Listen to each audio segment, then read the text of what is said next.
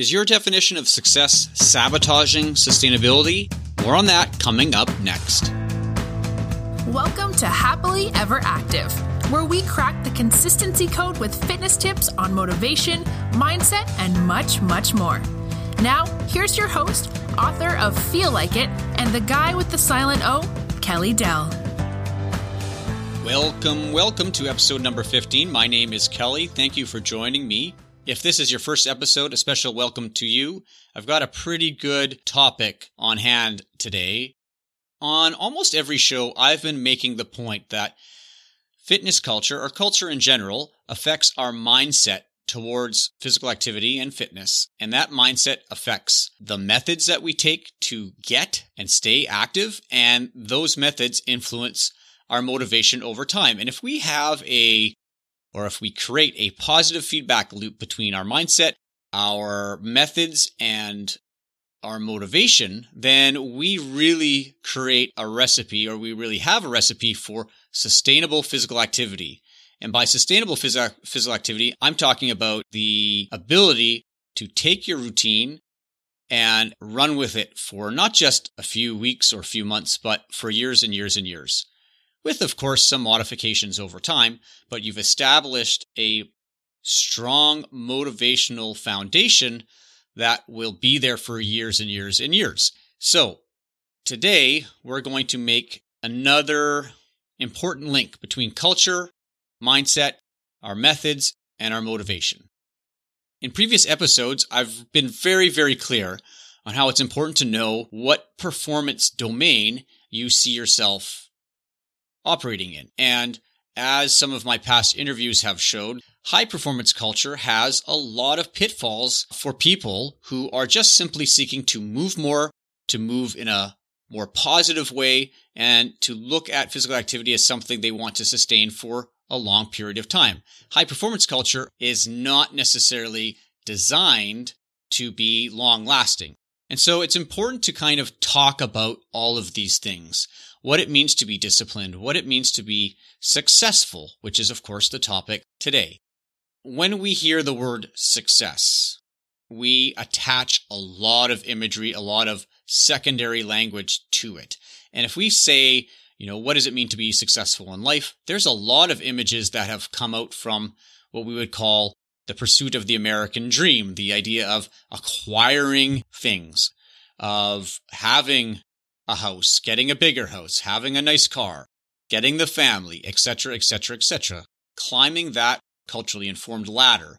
And so the default status, which I talk about a lot on the show, the default status is really important to understand. And right now in fitness culture, the default status for success is usually to do with how you look, how fast you are, how strong you are. And in last episode, I really dove into counting culture and how we often define ourselves, and we define whether we're doing things right by a number, whether that's a number on a scale or a number on a watch, or the number of calories that we burn in a particular session. We define success like that. And I'm going to throw another wrench in that whole default setting, because from my point of view, and remember, I'm coming from a background of supporting high performance on the mental side. So I guess I have this background to be able to see how performance domains really dictate the rules, the rules of engagement, the disciplinary code that we're trying to follow. And high performance is not designed to be a sustainable way of being active.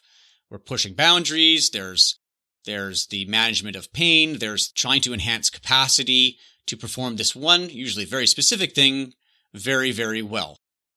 And so, as I say, there's sometimes a hangover as people exit high performance and enter the rest of their lives. And I've documented that already in the show, and that will most likely be a theme in interviews that I will be conducting later on.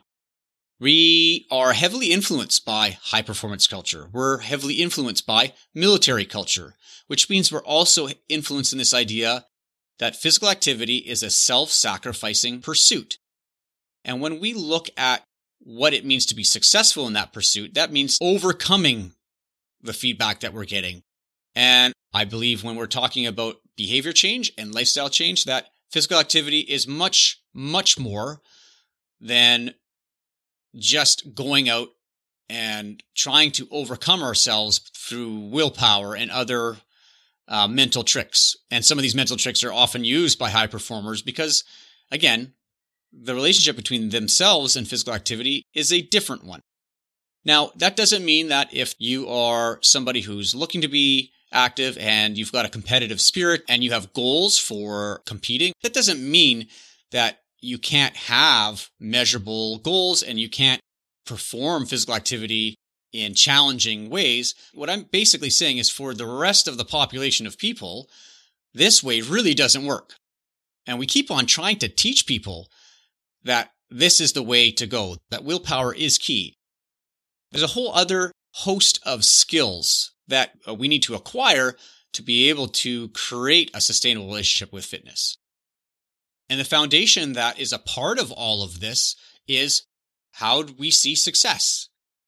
And so it's not a problem if you, at least in part, look at success as, I would like to run a 10K in under 60 minutes. But I'm going to put something else on the table for you. And this is, when I do this, it always has the long game in mind. And that long game is always tied to the fact that fitness is a relationship. It's a relationship between you. It's a relationship between you and your body and movement. If you establish a positive relationship between your body and movement, you are setting yourself up for a long-term relationship with fitness. And that's really at the core of this, that success is showing up. But I'm going to take it one step further. If we're really looking at repeating your routine in some fashion over and over again for not just weeks and weeks, but years and years, then we have to also add something else to the pile. And that is not just the showing up. That's the outcome of something else. Do you feel like going back? Do you feel like going again after you do the thing that you've done? If your fitness journey has rarely had that feeling, you very rarely felt like going back and repeating it, that you have to kind of drag yourself to go and use willpower just to show up, then something might be out of alignment. And that something could be the activities you're choosing, when you're doing those activities, how you're doing them, even with whom you're doing them or where you're doing them. So a lot of these things come into the fray. If we can create that feeling, and I know we can, and there are certain skills we can acquire to create that feeling, if we can create that feeling, our routine is set up to be running downhill. And if we focus on a definition of success that is something that has come out of popular fitness culture that we just accept, to be doing it right, in air quotes, to be doing it right means to have all of the measures in a certain range of normality, even beyond normality into something special, like you've got the 6-pack abs, or you've got a sub 40 10K time, or something to that effect. If you hang your self-perception on those types of metrics, then you're being disciplined to a code that might not necessarily be your own. And again, I'm speaking kind of for the general population here because high performance, where a lot of these ideas come from, where the images we hold about the idea of being successful and that we keep seeing in popular culture, if we hang our hat on what we see in popular fitness culture, if we keep identifying with those things, even though we're really just seeking to be more active on a regular basis, then we're going to run into a lot of problems because we're not necessarily freely choosing that disciplinary code. We're not necessarily freely aligning ourselves with all of the fitness options that are out there. We are devaluing the process. We're devaluing the experience so we can achieve an outcome.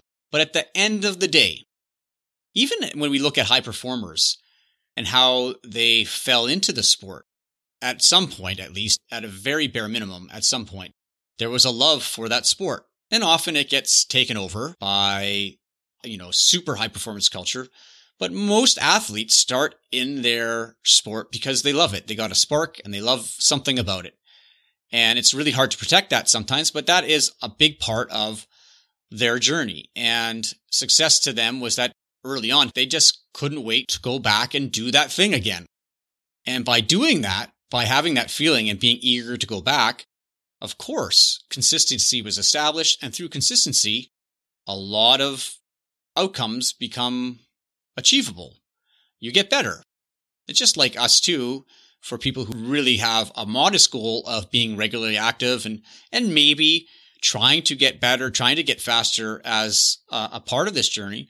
But nothing will really replace the power of that resonating experience with the process, with the run as you do it, with the ride, with the swim, with the spin class, with the yoga class. Nothing can really replace that because that's where the power is. And that's what's linked to that feeling of, do I feel like doing this again? And that's a feeling we can manipulate. And that's a feeling that with a few simple skills, we can start building upon and building our routine around. Right now, though, at the default level, fitness culture really tells us that how you feel doesn't matter. Just suck it up, go get that gym membership, work your ass off because it's all about effort, right? It's not about the feeling of it. It's all about effort. You just got to work hard, get the goals, and then, you'll earn happiness later. What I'm saying is that if we're looking at a sustainable relationship with fitness, happiness must be part of the process. It must be built into the process. And if it's there, success becomes showing up. And we always show up on a regular basis to things that we really feel like doing. So, if we're looking at success as another one of these ideas that has been branded, or I often use the word hijacked, that's been hijacked in today's fitness culture, even by the fitness industry in some ways, if we really take a look at success, we can see we're often following this notion, this idea, this belief without questioning it, even though it might not be in our best interests. So that really brings us to the question of the day. What needs to happen for you to feel like going back time and time again?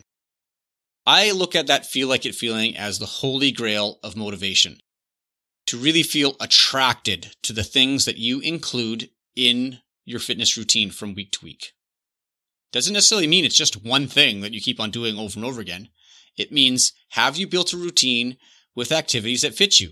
That could be more than one.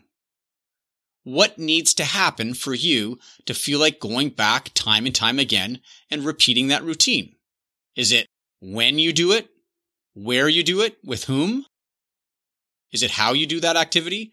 What are the adjustments that you need to make to ensure that when you're done a workout, whether that's a class or, a run on your own, whatever it is, what are the things that you need to do?